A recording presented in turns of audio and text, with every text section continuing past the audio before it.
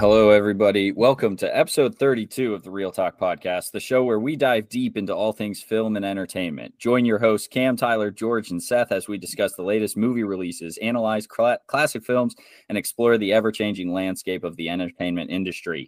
Each week, we bring our unique perspectives and insights to the table, sharing our love for movies and passion for storytelling. If you're a cinephile, a casual moviegoer, or just looking for some fun and engaging conversation, this podcast is for you. And if you want to stay up to date on all of our latest Real Talk news and interact with the community, be sure to follow us on social media. You can find us on Twitter, Instagram, and Facebook at Real Talk Podcast. Don't miss out on exclusive content, behind-the-scenes glimpses, and more. So grab some popcorn, sit back, and let's get ready to talk movies on the Real Talk Podcast. And don't forget to hit that subscribe button on your favorite podcast platform to never miss an episode. That was That was the Real Talk Podcast intro brought to you by ChatGPT. Really? Is that for real? You typed that in ChatGPT? Are you serious? Yeah, no. I'm dead ass serious. That's pretty cool, actually. That was amazing. The spookiest thing about that is I didn't say our podcast was about film or movies in any way. I'm hoping it didn't do like a deep research dive into our life. Just no. I like that you didn't tell us you were going to say that beforehand. No, sorry. And that went on for a while. I was like halfway through and I'm like, holy shit. What was the prompt you put into ChatGPT? I said, write me an intro to my to my podcast, the Real Talk Podcast, with hosts Seth, Tyler, and George, or Cam, Seth, Tyler, and George. And then I said, and also tell people to subscribe to the social medias. So it threw Facebook in there.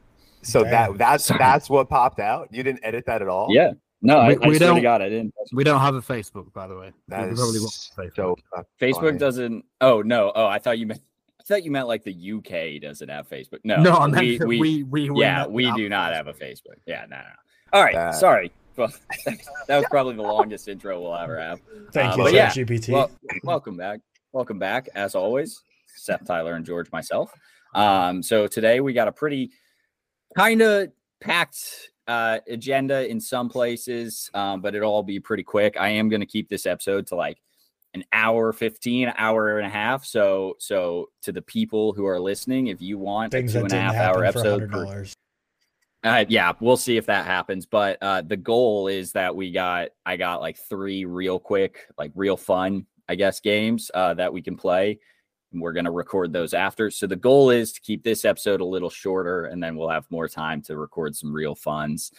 So more content, but this episode might be a little less, I guess. But that's the idea. We do have a lot of reviews. We have Renfield, Suzume, and Beef. None of us saw everything. That's okay. If you we have a ton of trailers. The trailers, like as I was going through and putting in news, I just kept adding trailers, and I'm like, this is too much. This is going to be a long episode, but I'll be honest, I didn't watch like half of them. And so I'm sure that ends up happening. We have some news, not a ton. The biggest was the HBO Max to Max like change. We'll get into that a little bit. And then we have a nice fun little not draft this week, but our top 10 movie scenes of all time. Probably just like going to be 10 movie scenes that we like, because to be honest, I'm certain we left a bunch off. And there are also some I've already thought of that I'm like, damn, I wish I had 11 spots. So yeah, we're going to do that. But just to start off, Seth, I know it's been a little bit rough of a week, but how are you, sir? Yeah, I'm pretty good. Today and yesterday, yesterday's been pretty good. Sorted some stuff out, potentially going to Comic-Con this year. So if you are there in London, May 26th to 28th, I think it is, let me know, and we can meet, chill, whatever. I know there's a lot of people going down there. Pretty rough week, mentally stressed, just like returns again. It's just fucking boring, and I just hate doing them, and it's very stressful. I was ill the last few days as well, so I was going to go and see Suzume, Renfield, and what was the other one? In terms of the Mafia one. Yeah. Or Mama Mafia. I couldn't see that. Yeah, I was going to see Suzume and Renfield. Did you see that, George? Which one? Mama Mafia? No, I was going to go. Oh, I thought didn't Victoria see it? Yeah, I had tickets to go see it with Sophie on Tuesday. But my new boss at my job wanted to take me out for drinks, so I couldn't really say no to that. So Victoria took my ticket. Oh, cool. Sorry to cut you off, Seth. But I only got to see Renfield, which obviously we'll go over. I don't know if did any of you guys see Renfield? Tyler, no, or is it just you? I'm going tonight. So yeah, it's just you reviewing it today. It's not good. It's not good. Obviously, I'll go over that in a second. But pretty stressful week. Bit better now. Big UFC event on tonight with my favorite fighter in the whole roster. So very, very excited, nervous for that. And it can't just like that. Arnold Allen. Who? I don't even know who that is. He's not a guy that you know because he's not like a McGregor. He's not like a big name. He's the Barry Lyndon of UFC. Kind of. He's like an English fella who's just really nice, and he's just funny, and he's just like low key. But he's 10 in a row in the UFC. He's undefeated in the UFC. Alrighty. Big Beats steps the shit out of people. Nice guy. Lovely guy. Classic nice guy. But yeah, so hopefully tonight improves the week. But other than that, it's been fine. Yeah. All right, George, how are you? I am good. Talking to Tyler before the pod. These fucking allergies, man, just won't go away, and it's infuriating. But no, I was fine. Second week of work went, a little better than the first. Obviously, I think Monday was just like a poor start to the week. So I appreciate you guys giving me, some comfort and shit, and really meant a lot. But no, anyone else hearing this, or is this just me hearing this? What are we hearing? Definitely just you. Okay, never mind. All right, I hear George being like, and if I went to no, sorry, no, it's fine. That's just fine. The Indiana internet. Sorry. Yeah. All right. I'll try not to stop Tyler halfway through his week thing. My bad. But no, rest of my week was fine. I went out with my new coworkers, and then the following day I went out with my old coworkers. So it's good to see those guys every so often. And now I'm home for the weekend. Tomorrow is my Easter, Greek Easter, which is like Christmas for us. It's the biggest event of the year. We're hosting like 50 people at our house. So after the pod, there's going to be a lot of prep work for that. But yeah, good week. Definitely shaped up better than I thought it would. Good. Tyler, how are you? Been a good week. Past 100K on TikTok, so that was huge. Oh yeah, congratulations! Thank you. As you guys all know, like TikTok is very much in waves. Yeah, but it's very much in waves in terms of like you'll grow a shit ton from like one video blowing up, and then you'll just kind of be like coasting, and then you kind of bump and then coast. It's not really like a constant linear growth. So I had two different videos take off, like the Practical Joker stuff, but then also like doing like movies where like an actor comes in halfway and like there's a big twist. And both of those were like kind of popping off at the same time and got me from like 90K to like 99K, but then they like stopped there. So like I ran all the way up to 99K and it just like halted. So it was like 2 weeks of me being like, all right, come on, let's cross it. But finally crossed the barrier. So that's huge. Happy about that. Just in time because now TikTok's getting like banned in Montana as the first state in America. So it seems like the dominoes are slowly falling. So at least no one's from Montana though. No one gives a shit. Yeah, I was gonna make that joke, and then I saw so many quote tweets already did. So it's like whatever. I like Josiah Smethurst like tweeted. He's like, damn it, 84% of my followers, which is good because he's the only. Because everyone was like, oh, only like 3 people will be impacted. But he's like, damn it, 84% of my followers in Montana. Got a big Montana following. But yeah, I looked into it, and it's just going to be removed from the App Store, but anyone who has it will still be able to keep it. It's kind of weird. And it's like it won't come into place until 2024. And this is only the start. They're going to have to deal with a few lawsuits of this. This is not confirmed or anything like that. They're going to have to deal with some shit. We'll see what ends up happening with the whole TikTok ban thing. But yeah, right now I literally tweeted yesterday and bumped my yesterday morning I was like bumped to my previous tweet where I was like TikTok's not getting banned, relax, and then it got banned in Montana.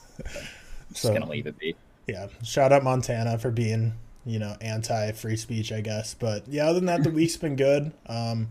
After today's little episode, gonna drive up to the city and go to some botanical gardens and see Renfield and have a little date day. So it should be nice. Hell yeah! It's that point of the year in Phoenix where it's summer now. Like we didn't touch triple digits, but we were at 99 degrees on Tuesday. So like we're like it's 80s are like the minimum. So it's summer now. So just that's the worst. I do not envy you, man. How cold are you keeping your house that you're wearing a sweatshirt right now?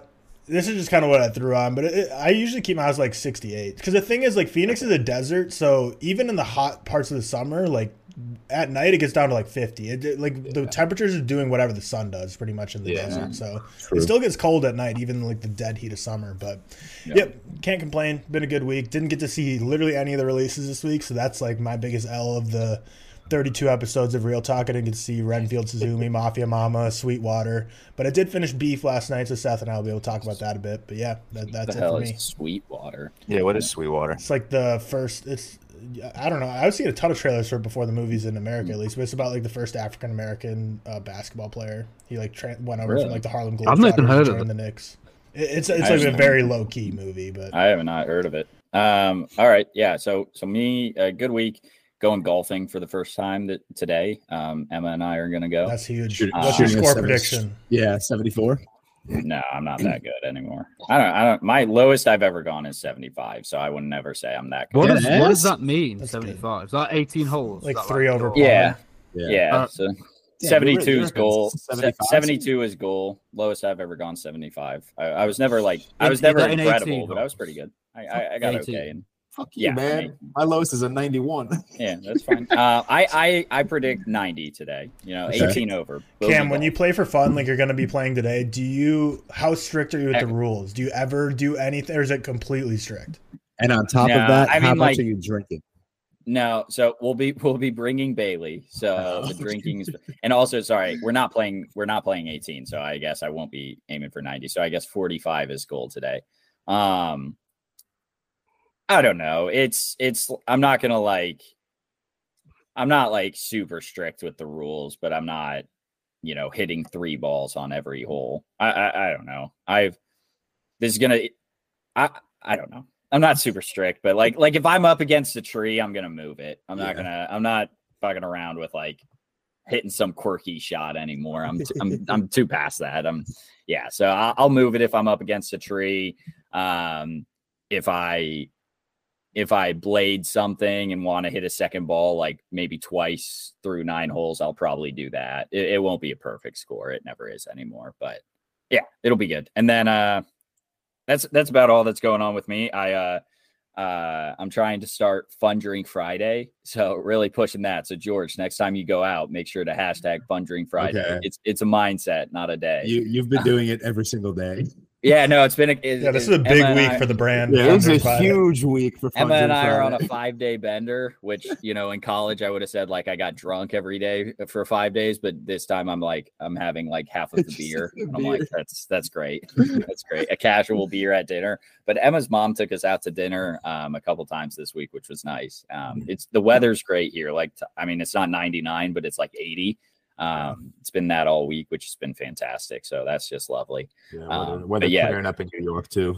So if anyone tags me and says Fun Drink Friday, I'll retweet them. So do that. But yeah, we got a packed episode, and I'm going to try to keep it short, even though we've already ran long. But we are going to start out with Mr.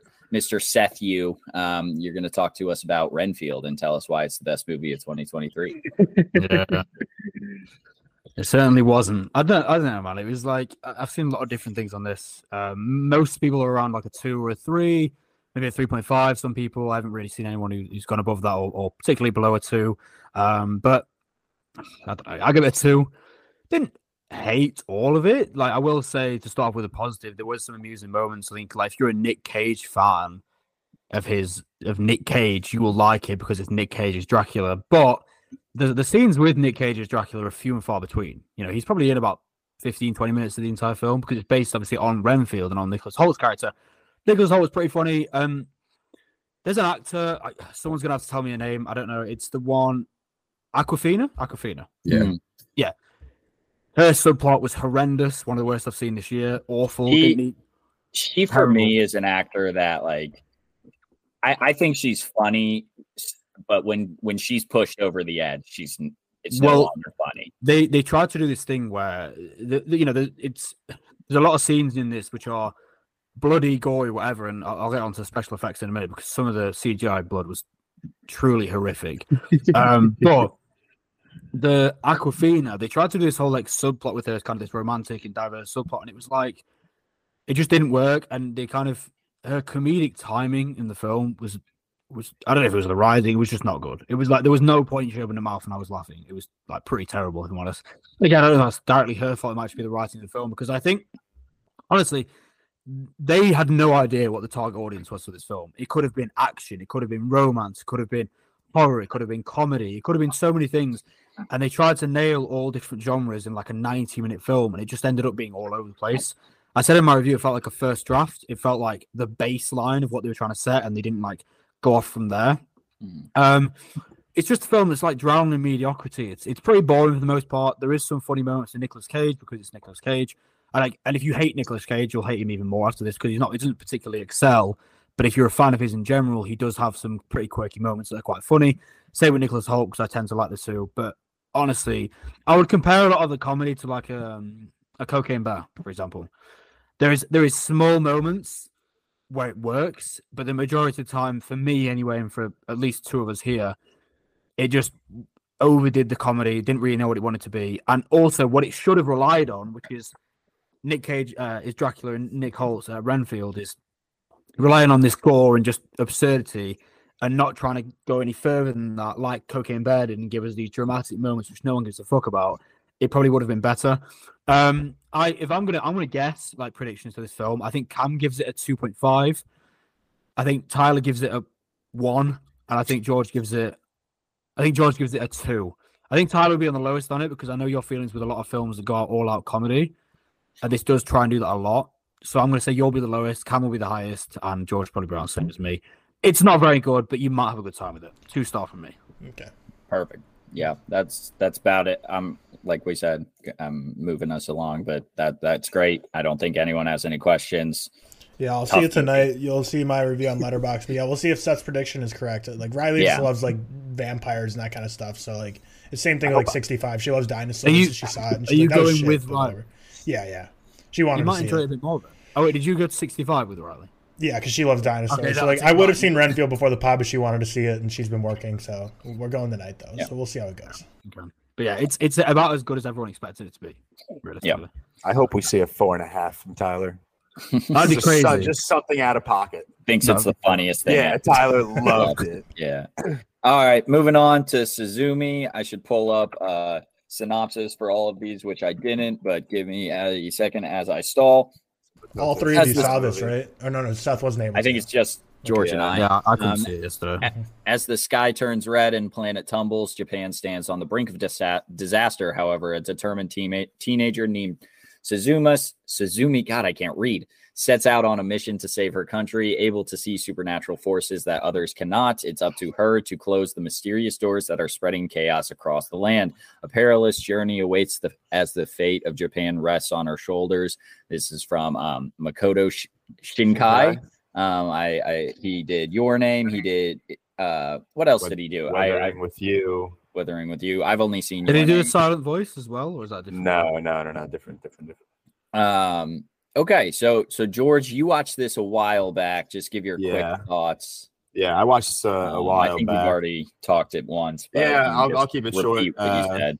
But yeah, I love this. It's my number 2 of the year right now, right behind John Wick 4. I said in my Letterboxd review that this feels like Makoto Shinkai's magnum opus. It just feels like every single different stylistic choice he's made in his previous films, you can see in this movie.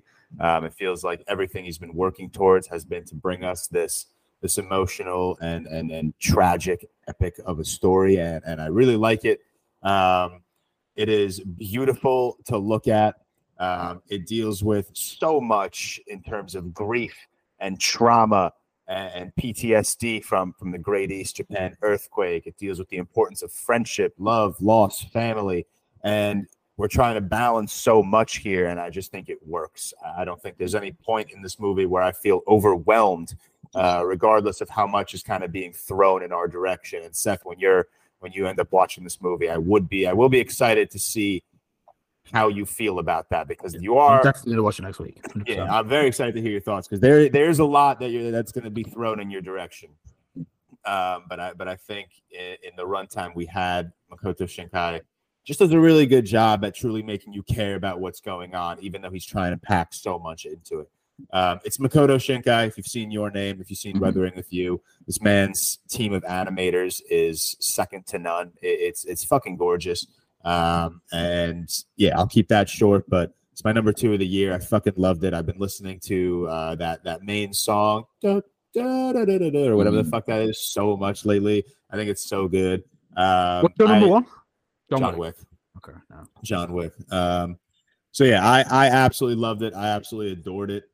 It's like right around my top 20 animated movies of all time. And I know that's high on one watch, but I truly think after a second watch, it might just keep going up and up. I think it's fucking fantastic. Yeah, I really enjoyed it, and I can't wait to see it again.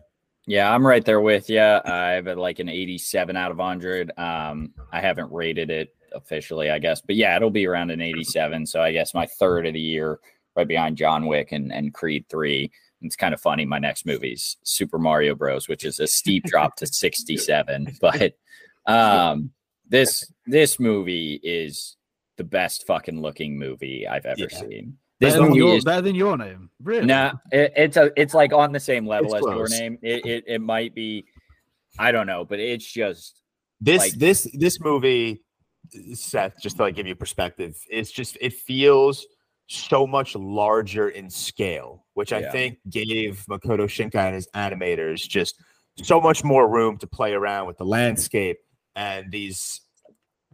I don't want to like spoil anything, but there's these like massive pieces of like shit going through the air, and you're looking at this giant set piece, and you're like, how the fuck every frame just looks fucking gorgeous. That first scene, Cam, where Suzume meets what's the fucking guy's name? And it's like the first door that they're trying to close. This isn't a soda. This isn't a spoiler set. This part's in the trailer, but it's the first door that they're trying to close. And it looks incredible, dude. It looks so good. And then in that scene, that entire scene happens before the title card, and then once they close the door, like the title card is so good, man. It is. This is so fucking amazing. The best title card I think I've ever seen. It's incredible. So it's incredible. I'm with you there. Was your Weathering with You, was that after Your Name? Yes. Was that his most recent before Suzume?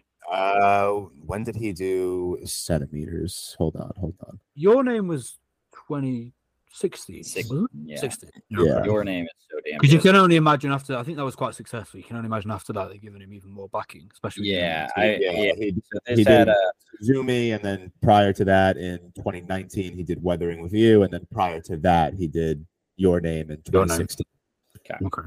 Yeah, but just like if this for me is a movie, it's like Avatar: The Way of Water, which I do rate lower in the sense that like it looks so goddamn good. If I see anyone give it less than like a 3-star, I'm gonna call them an idiot. Like this is the most beautiful looking movie. I was in awe the entire time. So gorgeous. I think that audio design is insane. The way the music works with the scenes and the just audio of everything. It's so damn good.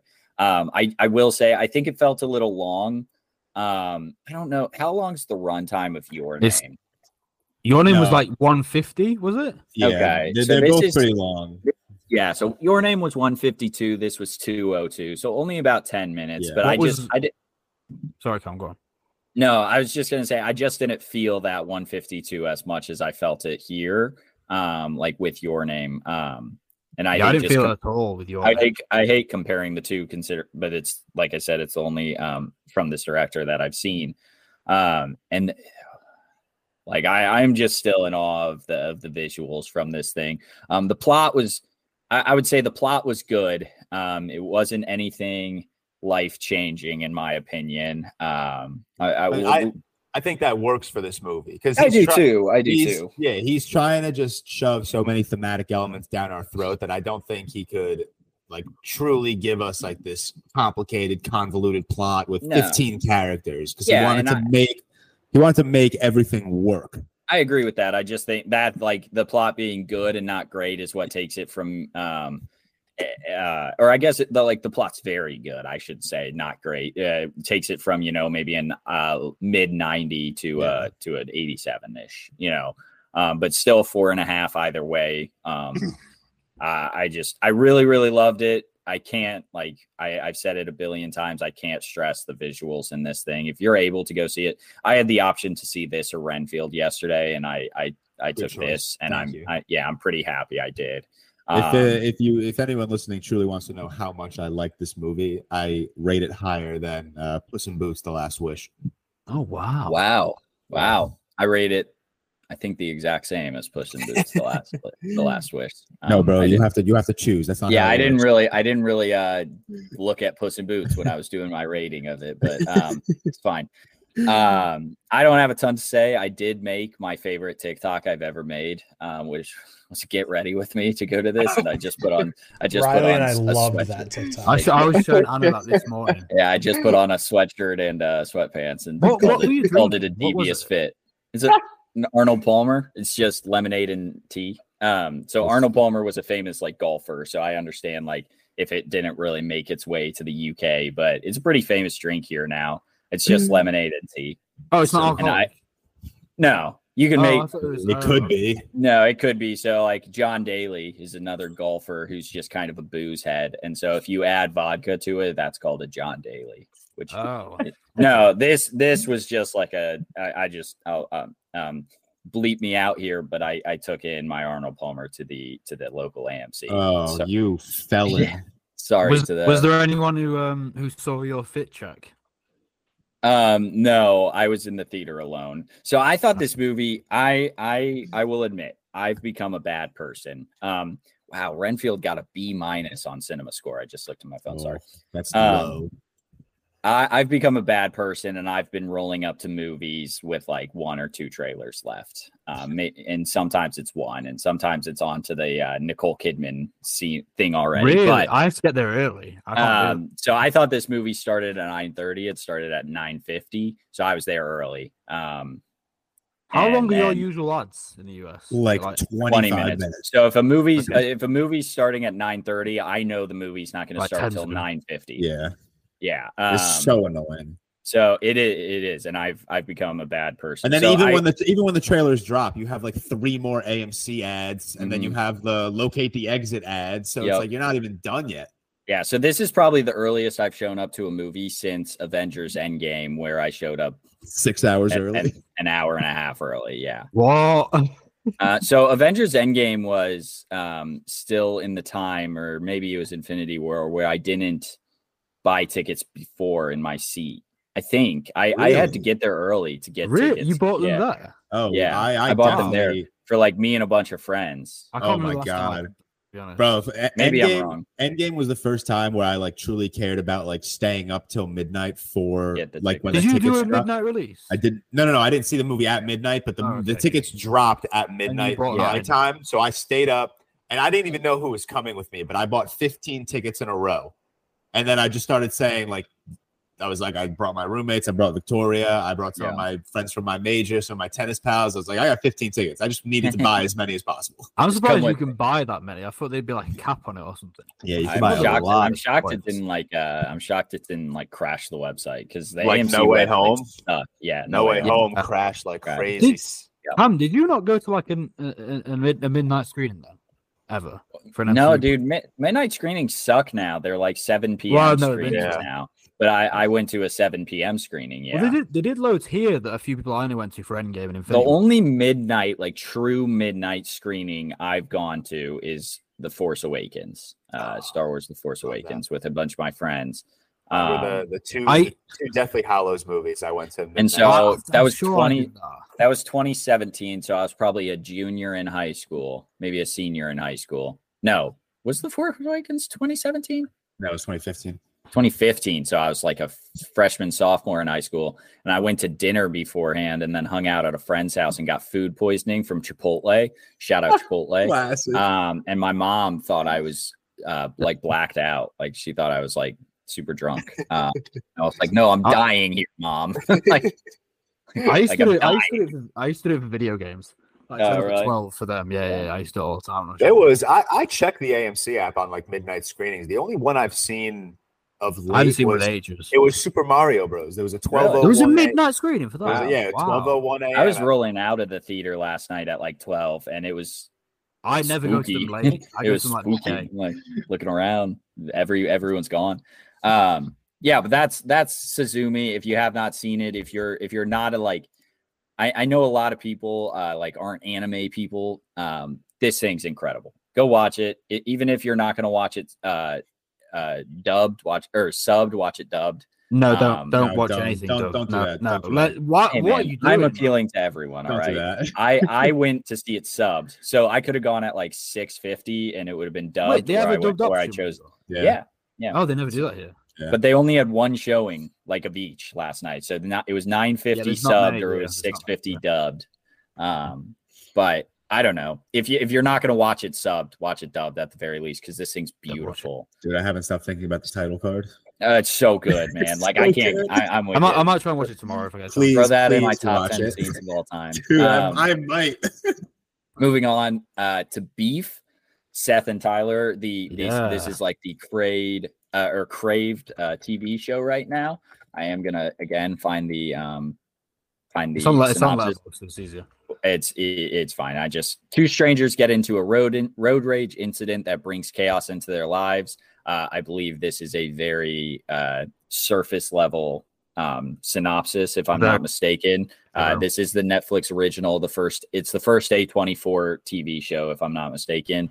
So am I wrong? Euphoria is A24, but yeah, it's like they haven't done many. Yeah, they haven't done many. Yeah. I feel like Euphoria was bought by A24. I feel like they didn't. Well, technically A24 does that for all their. But yeah, y'all talk about it. I'll find the answer. Okay, Seth, you go first because I think you liked it more than me. Even though I did really, really like it, but I think you loved it. Yeah. So my mum came around the other day. And I'd heard about this for a while, and we were going to watch a film, but then she was like, have you heard of the new show Beef? I don't know how she heard of it. Because it's been promoted on Netflix, stuff like that.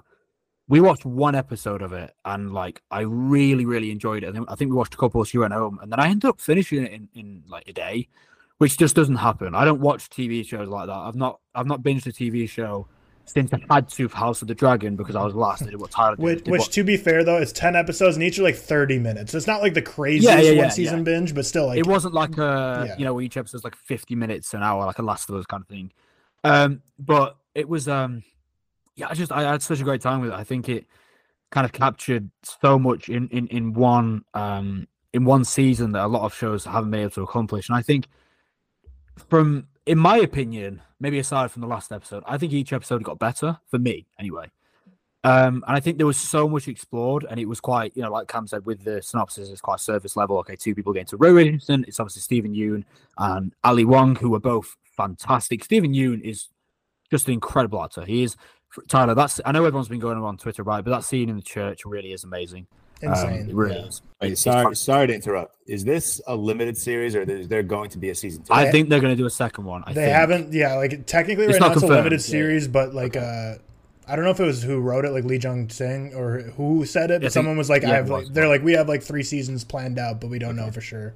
Well, I was going to ask Tyler. I'll obviously give me a quick answer. I'll go into it after. But do you think they'd potentially do it where it's completely different characters in the next season, then a similar scenario with different circumstances or whatever? I was thinking it might be, and I hope it would be, honestly, because as much as I love this cast, I thought this cast is so good. I don't really think I want this story to continue. I think they wrapped it up perfectly. No, I agree. I think a lot of people's complaints about this was that it could have been kind of a film for a lot of people. I actually disagree. I think it worked its way through magically in terms of having different social commentary aspects in each episode. For one, you were looking at culture, family obligations, anger, society, narcissism, mental health, and you were looking at that through that period, and it was like these two people are seeing each other at their lowest, what other people don't see, and it was kind of the way they were presented to each other, and this kind of feud that they had ongoing. And I think that it needed to be a series, in my opinion, so it could, if it was a film, say if it was like a 2.5 hour film, I think it would have been very squashed down. And I think my issue with a lot of films sometimes, it was similar with The Last Black Man in San Francisco, when they try to tackle too much than they can handle in a short period of time, when it comes to social commentary, it gets muddled for me. And this show tackles so much more than you kind of, what Cam said, you read the synopsis, you think it's going to make like a funny comedy, whatever, and it is a funny comedy. I think the first 2 episodes were hilarious, but it delves into something a lot more in terms of social commentary it presides, and I think it needed that time to do so.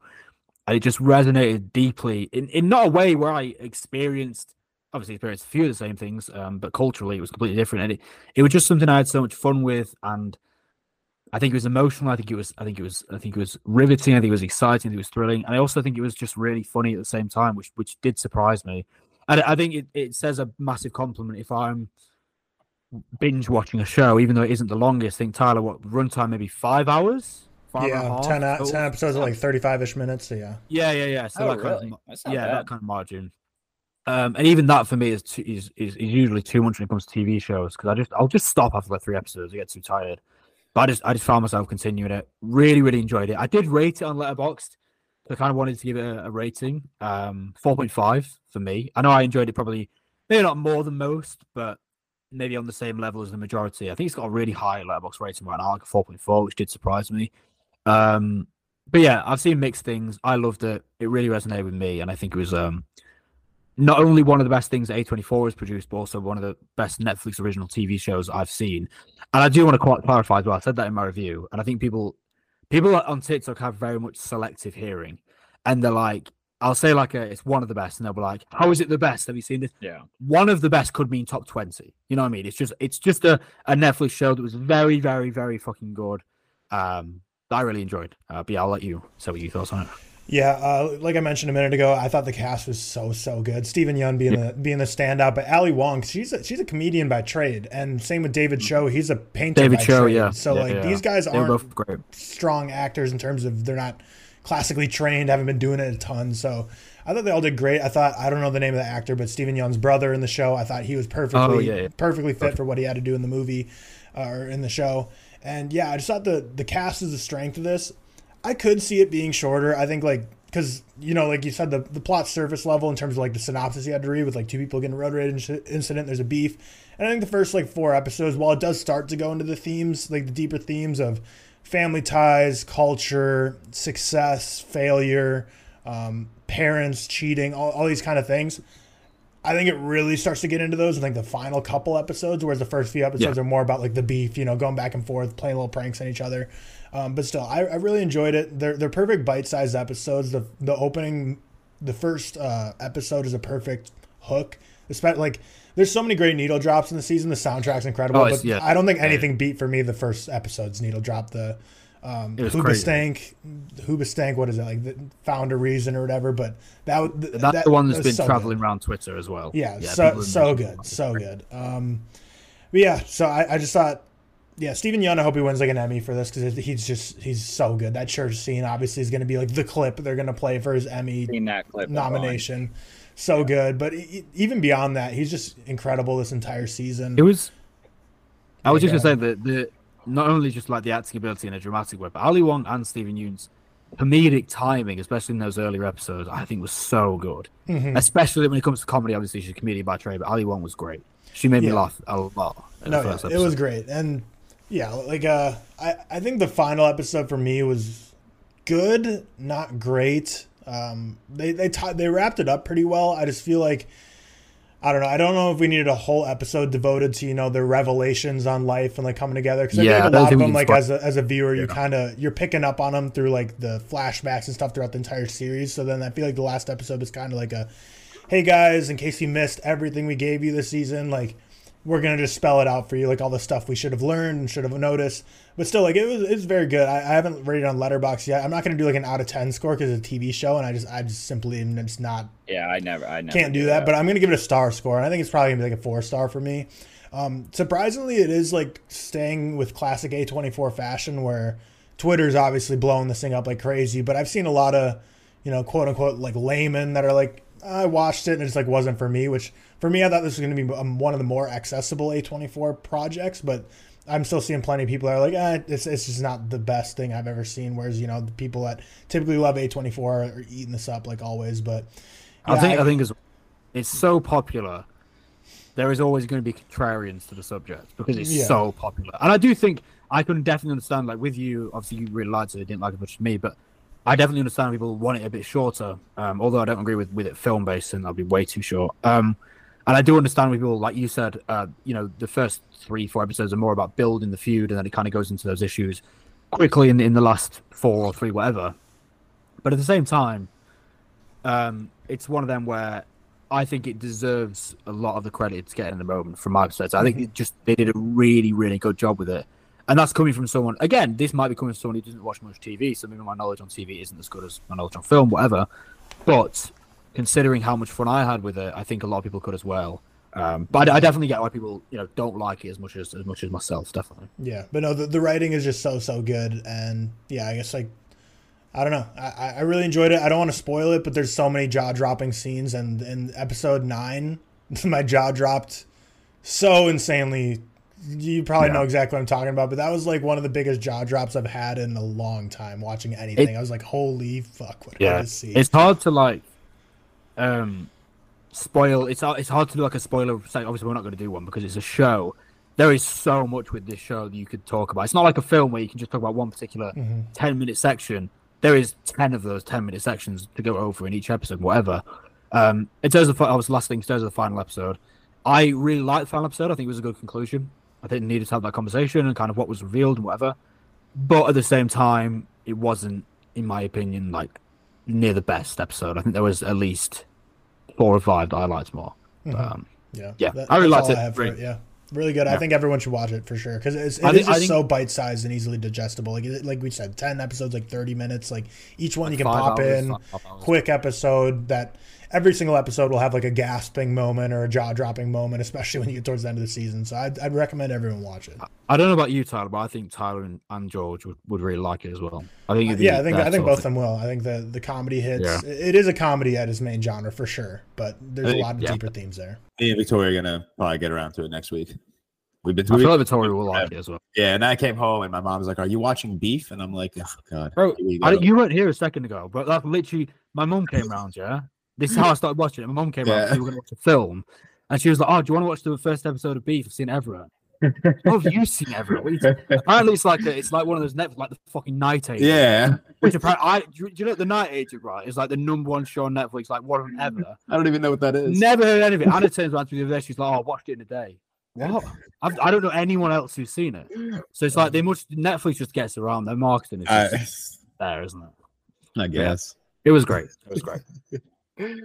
All righty. So those are our reviews for the week. Moving along to everyone's favorite segment.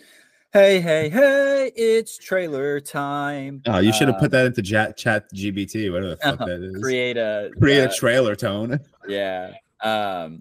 So gonna kind of bounce around from trailers to news to try to keep this somewhat like tight and contained, but we're gonna start off with probably the biggest trailer of the week, The Marvels, which is also the most disliked trailer in Marvel Studios history.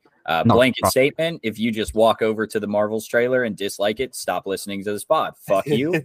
You're a big weirdo loser. If you didn't like the trailer, I'm ranting, turning away people. Huh? Turning away people by your rants. I hope so, but I don't know. Last week's episode did okay, so I'm fine with saying that. Just don't listen to this pod if you're a fucking loser like that. This trailer, if you liked it or not, that's fine. Doesn't matter. Doesn't deserve whatever like 565,000 dislikes that it has. Does it have a negative ratio? Did you say? Yeah, no, it still has like more likes, but I don't think if it has 500,000 dislikes, it's got 465,000 likes. That's crazy. The 500 I'm finding is across all clips. I think we know why that is. Let's be honest. Yeah, that's what I'm saying. If this trailer, we'll start off. George, I don't think you liked the trailer as much. Did you go to YouTube and dislike it? No, I did not. There you go. You're a normal human being. I also didn't hate the trailer actually. Oh, okay. It's exactly I didn't think you liked it. I thought. No, it's they brought I think it's also a teaser trailer. This is like this is pretty short for a Marvel trailer, I would say. It's a teaser trailer. Like I've seen that one pic of Brie Larson on Twitter more times than I've It's a good picture though. It's a good picture though. Nerdrotic is a YouTube account that has 10 times or 100 times the followers or subscribers that we have. Dude edited Brie Larson's nipples to be bigger. Oh, I saw that on Twitter. You're a fucking weirdo, and you should be castrated and stoned and feathered. Weird. I saw that. Tar and feathered. That dude should be tar and feathered. That's so fucked. It's so bad. You're a weirdo. But continue, George. Sorry. I was just saying, like getting to the actual trailer. Like I didn't hate the trailer. Like it's the exact tone of Miss Marvel that I fully expected. I'm praying to God because I've said this many times. I think Iman Vellani is amazing as Miss Marvel. I truly do.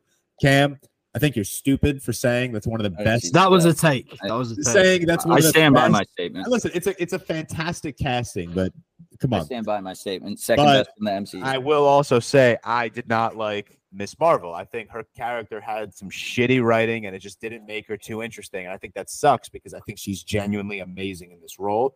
So I'm hoping this movie redeems her. I'm hoping this movie redeems Brie Larson, even though I don't think Brie Larson needs redeeming. I think she's great as Captain Marvel. I think the hate she gets is a bit excessive. I think there are other performances in the MCU that deserve more hate than fucking Brie Larson as Captain Marvel. But no, I'm not excited for Marvel going forward, so I'm not going to sit here and lie and say, oh, I'm hyped for the Marvels, but I didn't fucking hate this trailer. It's exactly what I expected. If you went into this trailer expecting anything other than what you got, you're stupid. It's probably fair. So, Tyler, moving on to you. Did you go to YouTube and dislike this trailer? I actually just went to YouTube and clicked like. I don't think I ever watched it on YouTube. I think because there's like just so many trailers on Twitter. I watch them on Twitter. Yeah, right, so that too. I watch all my trailers. I never you watch posted on anything Real on Talk. Yeah, so but I went over and did my part and gave it a thumbs up. I really disliked Captain Marvel. I think it's my lowest rated MCU film, but that's nothing. Like I didn't think Brie Larson was even bad at all in the role. It cannot be your. It's no way it's lower than Quantumania. Wait, no, Quantumania is low. Sorry, or Dark World. Or Dark World. Dark World and Captain Marvel are like tied at like one. I haven't seen Captain Marvel, but yeah, Captain Marvel. I just hated the story because it was just like so poorly written. Like there was no like conflict. It was just like all on the up and up. Everything was happy. But yeah, so I didn't care for it. But I mean, and I didn't see Miss Marvel. But I don't know. I thought the Marvels trailer was fine. Like I'm just burnt out on the MCU in general. So I'm not going to take out any of my frustrations on this trailer. It's just like I'm just not excited for anything from that. So it's not like I'm not excited for the Marvels, but it's not like I'm excited for anything else. Not excited for shit. Seth, are you a normal human? No, because I dislike all Marvel's trailers. Yeah, so Seth actually made 16 burner YouTubes just to keep disliking that. Yeah, but I do that with all of them. It's not just the female. No, I didn't watch this shit. I don't care. But I will say that Didn't even watch the trailer. That's fine. No, that's totally fine. No, that's totally fine. But I will say that there is like every time there is somewhere in the franchise world, in the superhero world, in the Star Wars world, when it comes to female characters, female protagonists, people are idiots, man. They really are. Like it's really bad. And I haven't seen Miss Marvel, so maybe she is bad. I don't know, but she's not bad. The show itself is bad, but she is good in the role. Miss Marvel or Mrs. Marvel? So Miss Marvel is a show. Captain Marvel is a sorry, Captain. I haven't seen Captain Marvel. I haven't seen Captain Marvel. I haven't seen either. Yeah, I was gonna say that's why it's the Marvels. You get it? Like they're at Yeah, but what I mean is that I don't know if they were bad. Any of them were bad in the role. Maybe you're just not understanding the MCU. Captain Marvel. This is probably true. Should you rewatch the entire thing? You should rewatch the entire thing. People are asking. Tempted. Yeah, I'll give my positive take. I'm always, like I said, I'm always going to be positive until I'm positive until proven bad. Which you have been many times. Yeah, I like Captain Marvel. Like I like the movie. I think it's middle of the road MCU. I like Miss Marvel. I like the show. I'm a Miss Marvel defender. I think it's just as good as like Moon Knight. It's not. It's again middle of the road MCU. What's up, Seth? Who's the other woman? I actually don't know. Like she's WandaVision. So she's also in Captain Marvel. She's Monica Rambeau. What's her mom's name? Fuck, I don't know. So Captain Marvel's set in like the 70s, or maybe not even that far back. Somewhere in that time frame. Maybe like 80s or something. Maybe 90s. I don't remember. And so Captain Marvel's friends with a woman. And her daughter is the other girl in this. She's Monica Rambeau. So this trailer does, I would say, range from this is my epic. What are we, Gen Z, or what's the new generation? I don't even know what it is. Yeah, whatever. This is this trailer ranges like in uniforms from L to mid to peak with their three main characters. I think the Miss Marvel suit is bad. downgrade from the show. The Monica Rambeau suit is fine. Didn't really care. And then I think the Captain Marvel suit is actually very good. Just the big ass star in the front is. She's always had a sick suit. Yeah. But yeah, that's my L to mid to peak ranking. But yeah, that's all I have on it. Nerderotic should be tar and feathered in the middle of town square. So don't edit women's nipples, you fucking weirdo. Moving on. So now we're gonna get into because I do want to do like the next biggest trailer. We're gonna get into HBO news. So HBO Max is now becoming Max. Tyler, so dumb. Yeah, so bad. But Tyler, I did see your retweet of drop the HBO, like of the social network. What's his name? Do that. Sean Parker, Justin Timberlake. Sean Parker, thank you. Yeah, drop the HBO. Very funny tweet. So we got a lot of trailers, a lot of news. So we're just gonna run through it all at the same time. The biggest trailer from this is The Penguin. It's more like a teaser. Yeah, it's more like a hey, we're in production of this show. Yeah. This is what we have so far. Any major thoughts? I'm excited for it. Looks good. Yeah, that's all. It looked so sick. I love the opening of like the water, the ending of the bat. I like that they're like starting right there. Like they're not time jumping. Like I want to. I want to see them clean that up.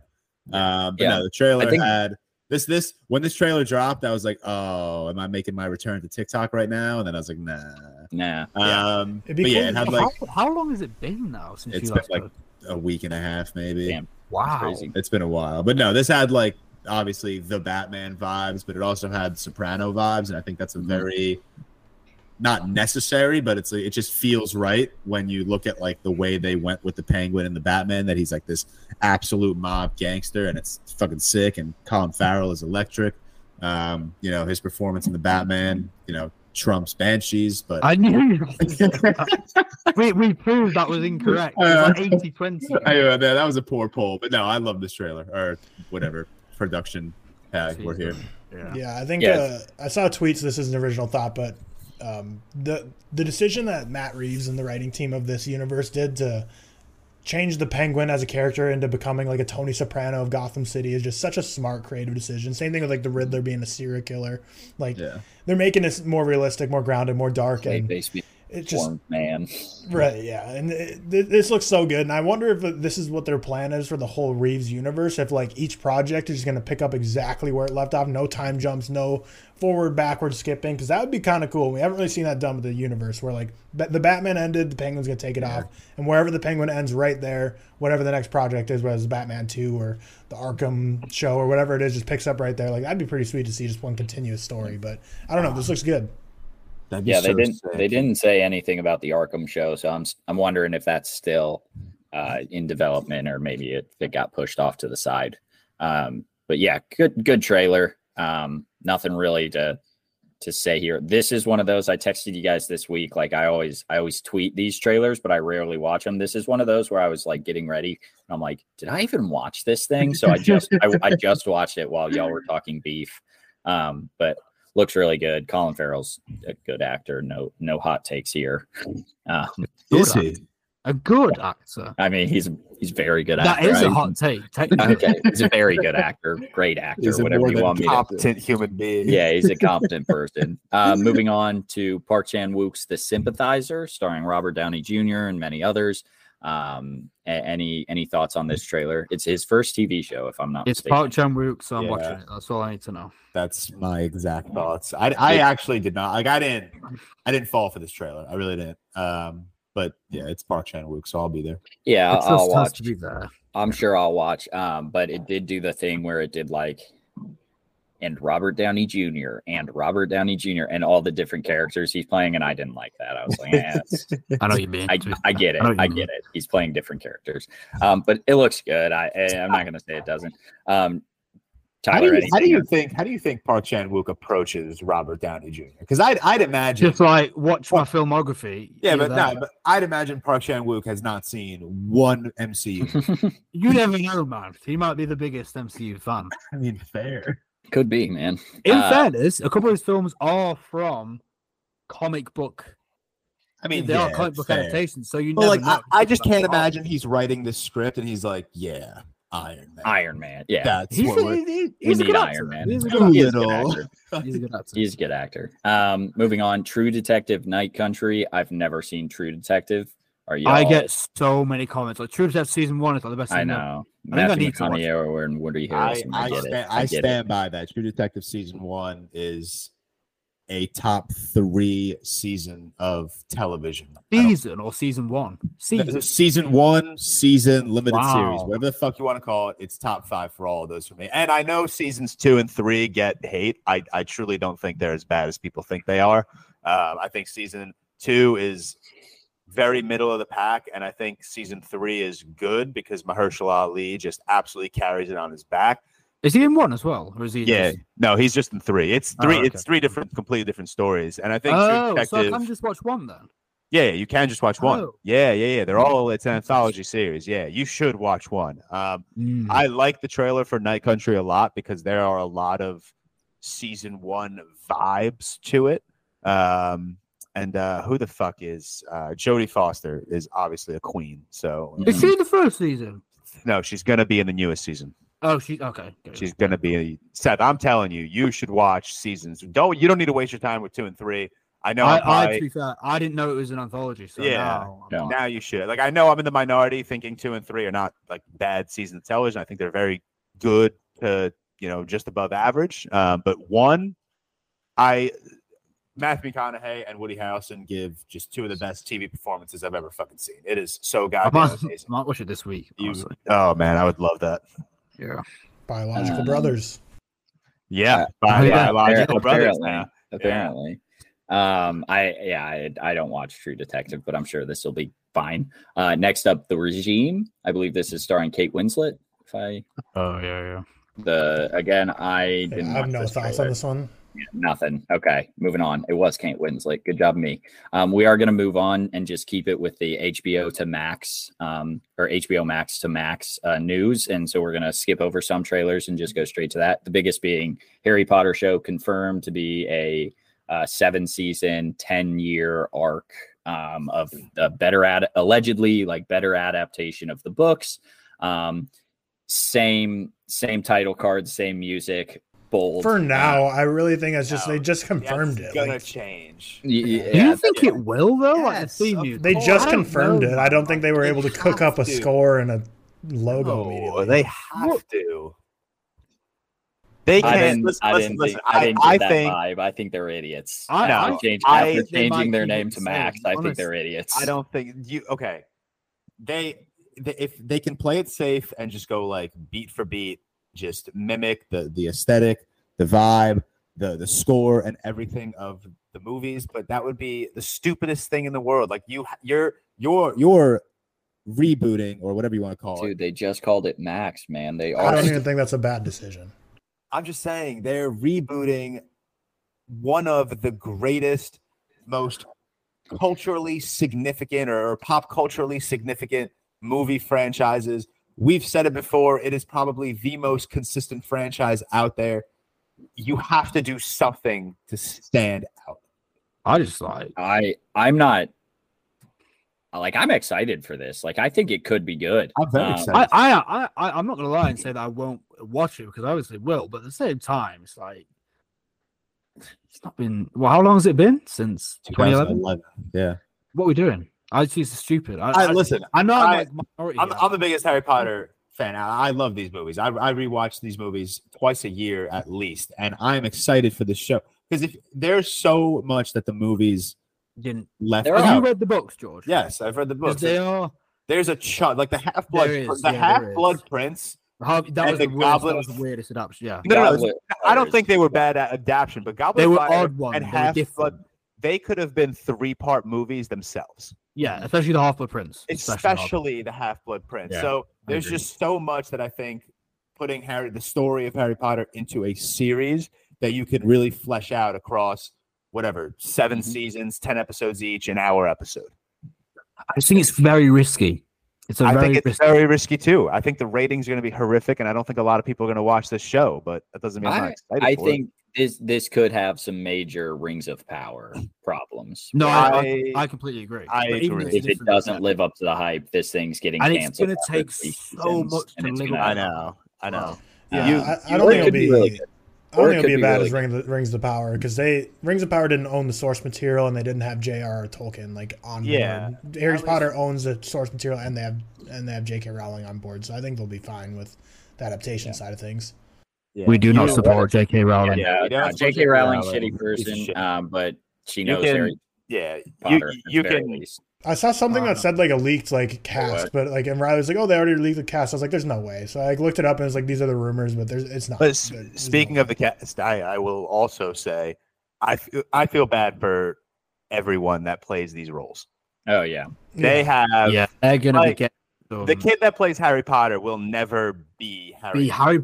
You see Daniel Radcliffe, you see Harry Potter. It's going to be so hard. He will never be Harry Potter. You know what I would love? And now I'm sorry, I'm just going on a tangent. You know what I would love? I would love if Harry Potter, Jesus, Daniel Radcliffe, Emma Watson, and Rupert Grint were involved. No, not reprising their role. Just there as like. I think they all hate J.K. Rowling, to be fair. Yes, they do. They're all very outspoken.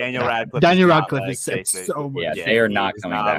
No, they are not coming back. But that would be odd, though, seeing But not even like hired by HBO Max. But like if one day news drops that like we see like Daniel Radcliffe out to lunch with the young kid that's going to play Harry Potter, I'd be like, you know what? That's fucking sick. Like it'd be too hard to. I think there are anti this though. Probably there's so much like Wizarding World. I think they could have gone into instead of a reboot. But I do get there was a lot missing in the films from the books. I definitely get it. It's so risky. You think they have a group chat? Daniel, Rupert, and Emma just text. I'm gonna say no, because I could see Rupert Grint having started a group chat like, "Yo, you guys see this shit?" Yeah, Rupert Grint is the only one in that group that's like, maybe we should have a group chat. No, I mean like the reunion last year gave off vibes of like we don't talk to each other anymore. Yeah, same with the Friends reunion, which always sucks because like celebrities are not real people, so they're we like to have this they're mindset the characters, like best friends. Right. The Chandler Ross and Joey all speak to each other, but they just don't. They don't. They're like, we like to think this. Have a nice day. But it's like you and your coworkers. Yeah, that's what made the Fresh Prince of Bel-Air reunion thing so good because like they truly gave off vibes like, yeah, we talk to each other every fucking day. All right, moving on from the Harry Potter show. One last question: is this John Williams' best score? Is the Harry Potter theme? No, it's up there. I think it's up there. It's up there. I like more than most, but Jurassic. Jurassic. I think Jurassic Park might be so number much one. better than Hans Zimmer. Moving on. The Conjuring spin-off show, discussing film. Also, wait. Revenge of the Sith. What are we saying?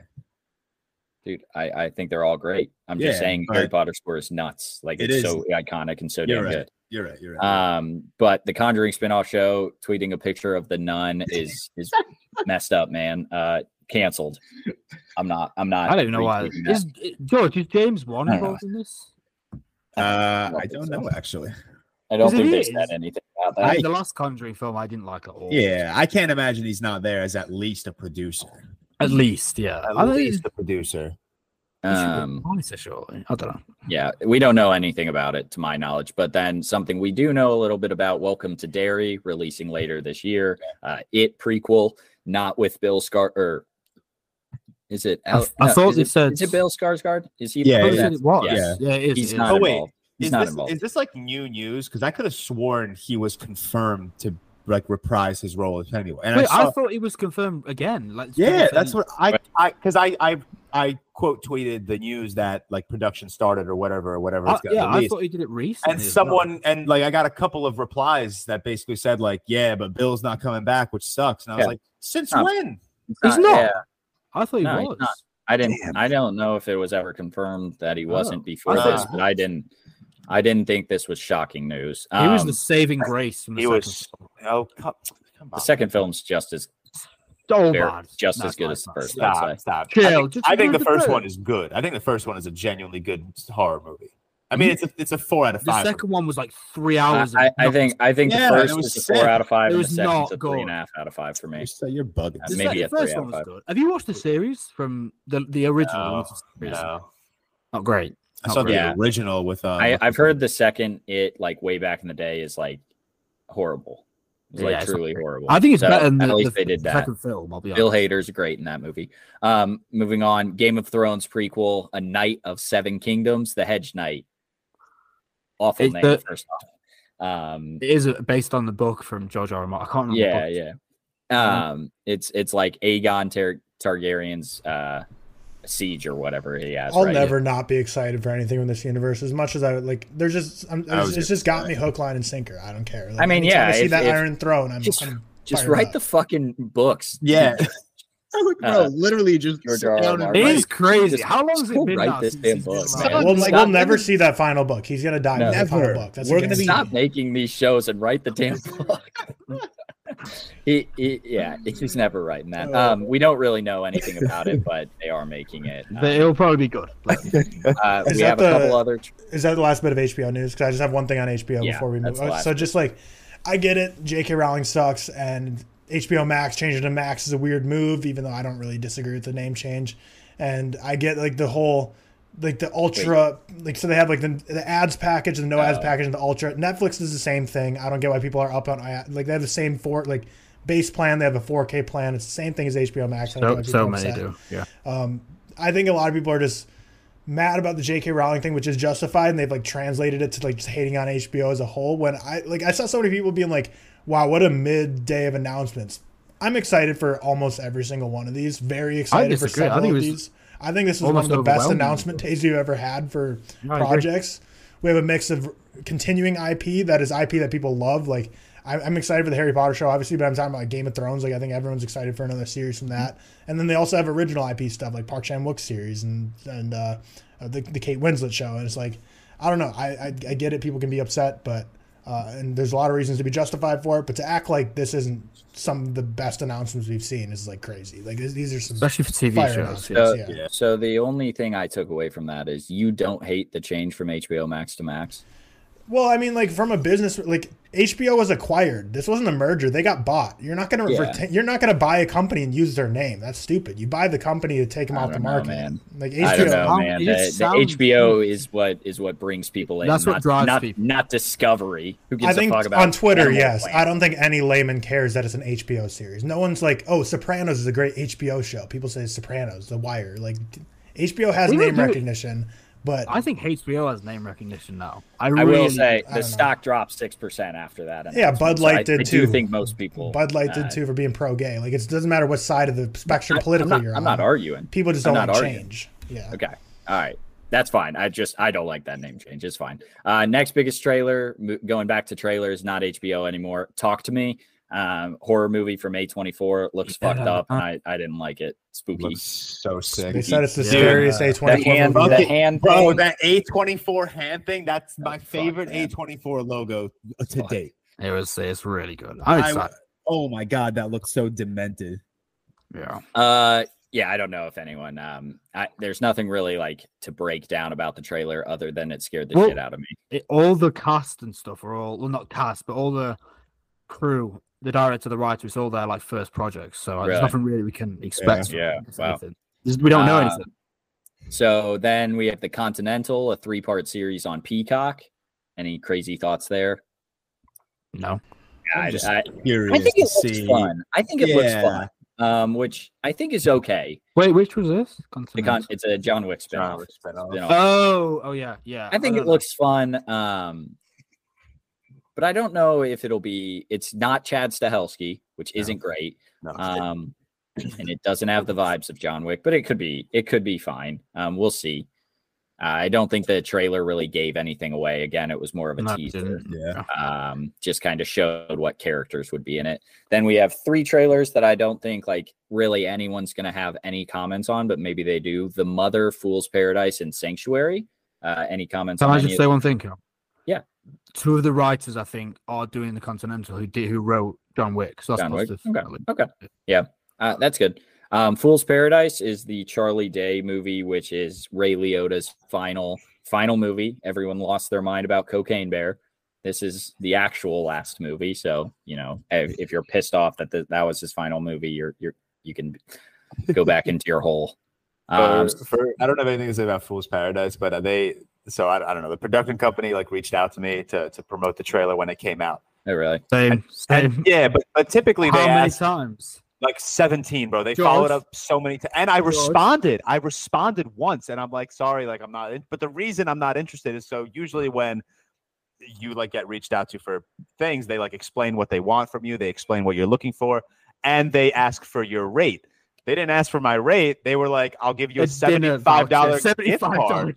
Bro, gift card? They must have emailed me. What? No, they said to me they'll like give me a $75 gift card for like a meal out or something. They emailed me. I'd take a meal out. I got a million emails. Honestly, George, about 20 times saying, but I responded. I responded after like the third follow-up. I won the first time. Yeah, and I'm like, listen, I'm sorry, like and I didn't even say it's because of like the compensation. I was like, listen, like I'm off TikTok a little bit, like I need to take a break. I started a new job. I'm a little overwhelmed, so I appreciate this. They didn't acknowledge that email at all. They just kept following up like 44 times. Do you know what? Yeah, offering. I'm sorry, like especially to you, someone with like 370K, whatever, offering a $75 gift card. That's offensive. As the smallest one on here of 40K, which I'm still very happy with. I'll take $75. So send that over to me. I'll take it. I'll when they email me 5 more times. I'll soups this trailer up, man. I'll lose it. But moving on. Oh, Sanctuary has Margaret Qualley and Christopher Abbott, and they're great. So that should be pretty good. Moving on to some nerd news. Star Wars news. The Bad Batch is returning for season 3. I know none of you except George knows what that is. It's an animated show in the Clone Wars universe. Apparently people liked season 2. I never actually watched season 2. I will on my Star Wars like rewatch. I'm on season 1 right now. Returning for third and final season. That's fine. DCEU, the cast of Creature Commandos was released. So we have Frank Grillo as Rick Flag Sr., Maria Bakalova as Ilana Rostovic, Indira Varma as the bride, Zoe Chow as Nina Mazursky, I don't know, Alan Tudyk as Dr. Phosphorus, David Harbour as Eric Frankenstein, and Sean Gunn as G.I. Robot. This is the first DCEU project. Like, this is James Gunn and Peter Safran all the way. It's the first one. It's an animated series. I don't know anything about it, but I think that's where James Gunn has his best stuff. Like the Suicide Squad, Guardians of the Galaxy. I think that's where he thrives. Casts a bunch of his friends, as he always does. Maria Bakalova is great. Hope she does well in it. Any other comments? The Frank Grillo casting like genuinely made me so happy. Yeah, that's the only comment I have.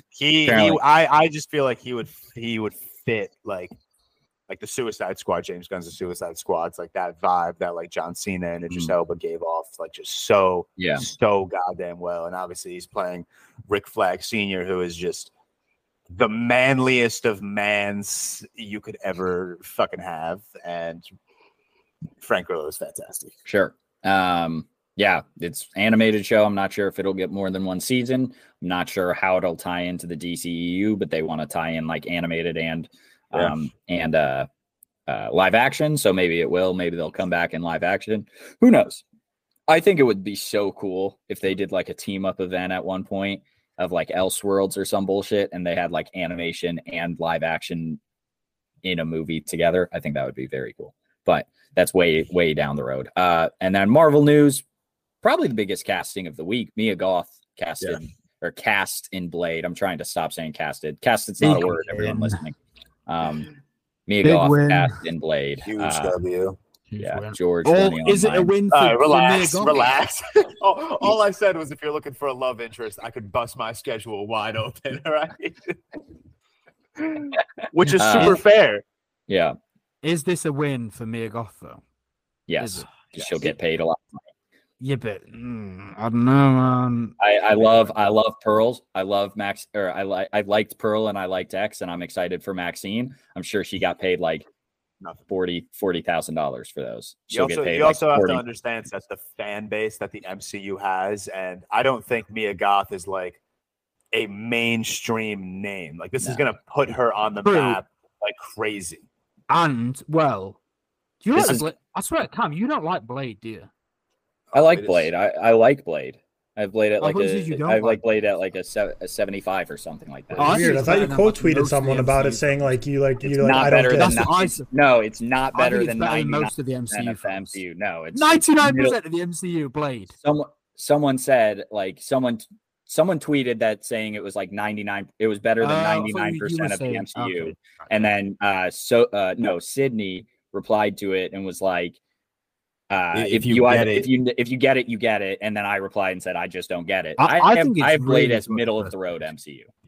Really? I would agree with that. It would be hover right around my top 15 of like the 30. I think like top 10 if it was like MCU, I guess. In terms of Mia Goth, good for her. She'll get her name on the map because I was gonna say 99%. I think 100% of MCU fan people don't know who she is. No clue who she is. Probably. Yeah. Really? Well, I'm an MCU fan and I know who she is. Shout out me. I'm the 1%, baby. She's been in movies that have all her movies combined at the box office have made probably like $10 million. Like every movie she's ever been in added up. Yeah. She's big right now, but she's still in she's big in like small horror flicks. Like X and Pearl are not big movies. Infinity Pool, same thing. Infinity Pool, it's not a big movie, but they're like Suspiria was pretty huge, bigger than they are. But Suspiria was pretty huge, I think. Infinity Pool also wasn't like received very well. No, I don't think that's a big movie. Suspiria the remake was a massive movie. That's a big movie. It's probably not big like. No, box office wise, but that movie has a crazy cult following. That is crazy following. It also has a 3.8 out of 5 on Letterboxd, and it made 7.9 at the box office on a $20 million budget. No, but that's not my point. Suspiria is like a huge film. Like Dakota Johnson was in that. Tilda Swinton, kind of a good. You don't know this film. Cam, just to give you a context, it's got like 400 and something K logs on Letterboxd. Like it was you don't know the original Suspiria. I've heard of it. Like I never watched the original. Me and George like the original. You wouldn't. But they remade it. The same guy who did it. We spoke about it because he did Bones and all. Luca Guadagnino. Oh, so Luca it's got like a big following. Honestly. Luca Guadagnino. Oh, cool. Okay, that's fine. Moving along. Marino Baccarin and Stefan Kapic. Sorry for the horrible pronunciation of those names. Are returning for Deadpool 3. They play. Who's Deadpool's love interest? I forget her name. And then Colossus. So yeah, that's fine. Cool. Good to have them back. Good to at least keep this Deadpool 3 in relation with the previous 2 movies. Super Mario Bros. Moving on to regular news. Super Mario Bros. Pushing 500 million. I think it's already done 500. Yeah, the first week. Yeah, in the first week. It's been like what 10 pushing days? Like 600 million. Is this shit gonna break like 1.5 billion? I think easily. I think that's Tyler. Opening night, I called my shot 1.5, and on TikTok I said maybe it even goes towards 2 billion. Everyone's like, "No, you're crazy." I'm like, "Dude, you don't know." It's making. So I think people misunderstand how big Mario is. How big Nintendo is. Yeah, Nintendo in general and Mario in the Asian market, but it's doing numbers in the US too, which is crazy. I didn't watch the movie, but I was at the gym. Have you still not seen it? I haven't seen it, but I was at the gym the other day and I saw someone tweet about the song Peaches. So I started ripping it at the gym, and I'm like, this shit kind of goes. You think? Could not listen to that. That could be nominated. It's eligible to be nominated for an Oscar. I know. For best song. Everyone kept tweeting, "It's a wrap. It's a wrap." Yeah. And then lastly, not news at all, but Oppenheimer was delayed, and then it wasn't. It was good clickbait on Twitter, which is fine, but it's not anymore. So, what have you guys been watching, George? What have you been watching recently? I hate. Also, we're pushing 2 hours, and I just suck. Well, good thing no, we're not. I have not seen a movie since Monday, which I hate to admit, but Great. I had a busy week and I went out a couple of times. The last movie I saw was The Farewell, and then Lady Bird, and before that, After Sun. So brutal. Good movies. Don't great get me wrong. movies. Yeah, great movies. Cried a lot, which was the vibe, I guess. But yeah, that's literally all I've seen. Awesome. Steph? Yeah, I was ill, man, so you have to give me a bit of a break. I've seen a few things this week. Yeah, so, instead of just watching big 25 big movies, ones. he watched. No, it wasn't that. Well, I watched Beef, to be fair. Obviously, that took up a lot of time, so I didn't watch any films on Monday, whatever that was. I watched Miller's Crossing, which is one of the earlier Coen Brothers films, gangster films. Amazing. It was brilliant. One of my favorite Coen Brothers behind It comes like third behind No Country and Fargo, so really, really good. Recommend you all to watch it. I watched The Survivalist featuring Mia Goth. Shit. I watched Dressed to Kill, which is a Brian De Palma film, which was like it was kind of like Blowout, honestly, and it was around like 1980 as well. That was really good. I watched Nobody. I'm sorry, I love that shit. It was shit, honestly. That's it. This has very good reviews. The Survivalist. It was shit. It was oh man, it was. I don't want to get into. It was so try hard. I'm sorry. It was like let's just put in a scene right where there was no dialogue for the majority of the film. Let's just put in scenes where this guy's wanking onto a plant and then make it like cool and edgy. And it's like I don't know. It had this survivalist feel, and I was liking the first half an hour, but it was meant to be like. You would hate it. It's got a 3.3 on Letterboxd, and I know I hate starting here because everyone hates it, and I get it. It has a 96 on Rotten Tomatoes, no one cares. Metacritic of 80, and a 6.4 out of 10 on IMDb, which isn't like bad. I guarantee you would hate this. I'm shocked you gave it like a 1.5. Yeah, it could get on to a 1. I hate it. Anyway, I watched Nobody, which is pretty good. I didn't love it, but I think it's a film which is like made for people who love John Wick, stuff like that. It's just the action was great. It reminded me a lot of like John Wick 2. It's very reminiscent of John Wick. I did enjoy it. I just didn't have a great time with it. To Be or Not to Be, which was a classic, was amazing. And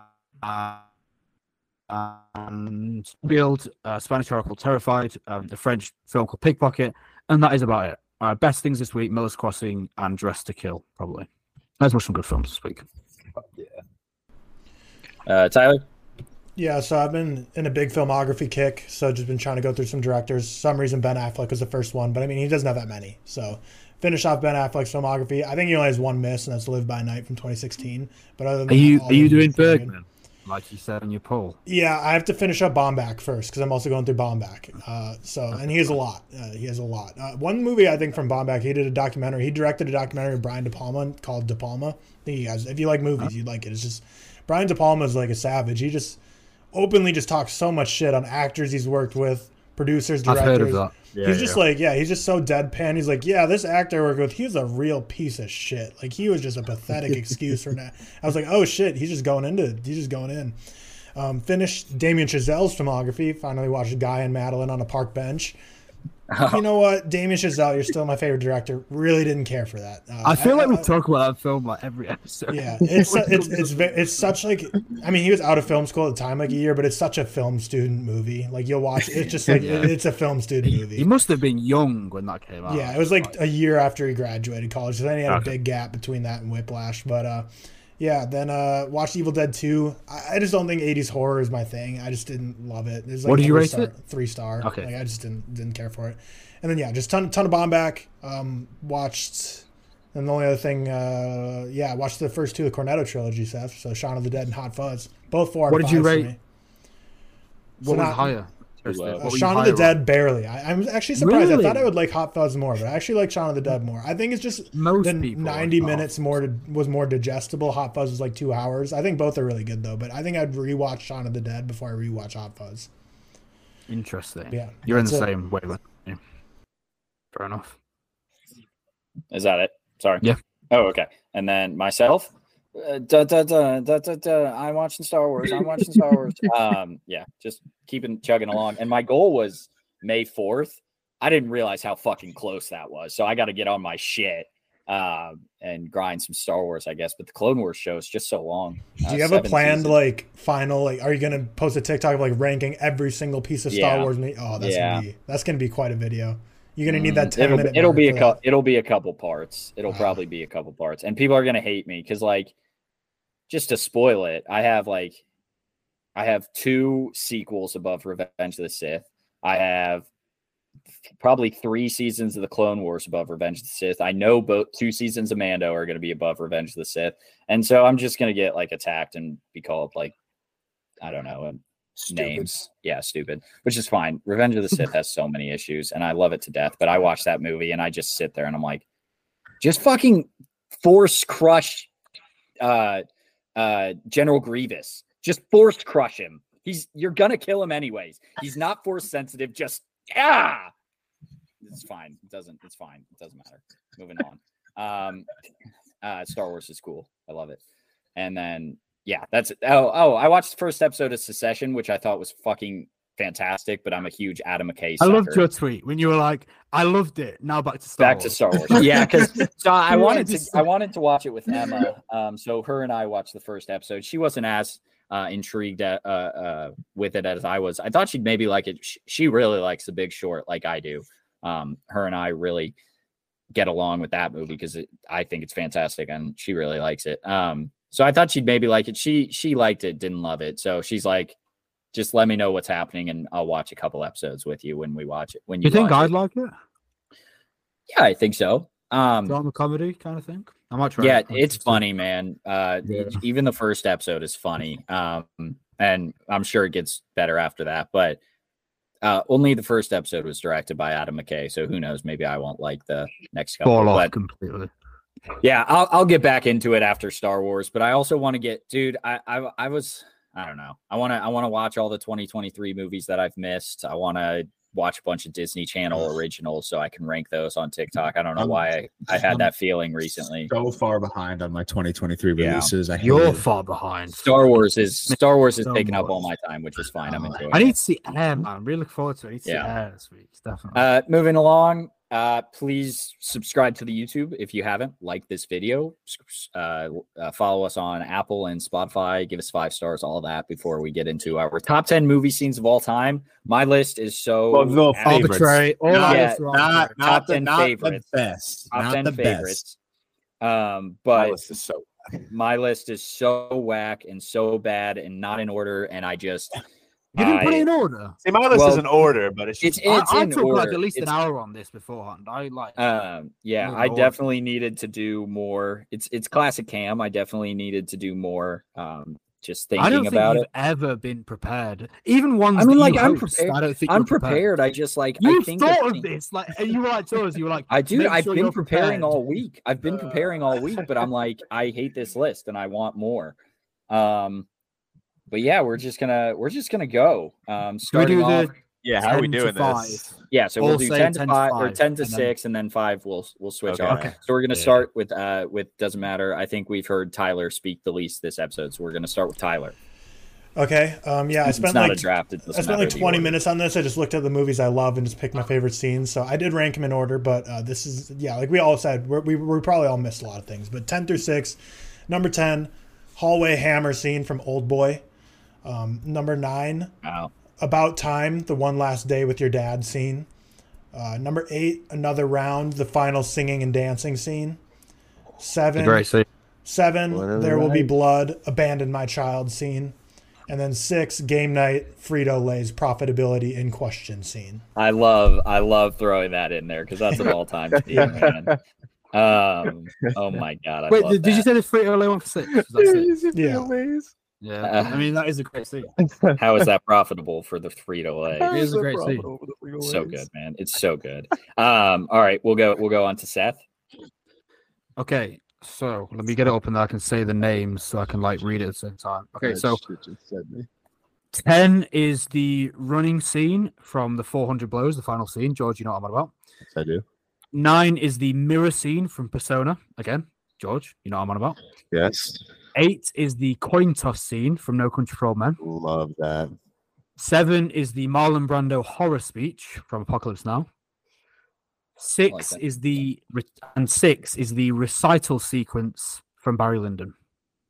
I love that. Interesting. There we go. Very Steph. That's very Steph. George. Okay. Same thing. I just kind of went through my favorite movies, and I know which like movie scenes I go to YouTube and rewatch the most. So Seth is probably gonna hate my list because there's a lot of superhero shit on it. My number 10 is the portal scene in Endgame. Yep. My number 9 is the storm is coming scene from Mad Max Fury Road. It's the scene where they like go. For some reason, I thought you were talking The Dark Knight Rises. I was like, really? That's a great scene. I love that scene. Great scene. Where am I at? 8 is the Interstellar video montage scene. That shit makes me cry. Makes me cry. Every fucking time. This, I don't know if this is going to surprise you, but maybe this is just a little bit of recency bias. But at number 7, I have the opening monologue from The Batman. I fucking love that. I think that is the best. I think that is a better opening scene than like Heath Ledger's Joker introduction in The Dark Knight, which is an incredibly bold take considering that's my favorite movie. And then my number 6, Tyler already mentioned the movie, but I go with a different scene. I go There Will Be Blood, the I Drink Your Milkshake scene. I like that. Interesting. My list is just all whack. And I sit here and I like try not to put too many like superhero or just nerd stuff, but it's fine. Whatever. That always tops the list. So at number 10, I have It's Not Your Fault, Good Will Hunting.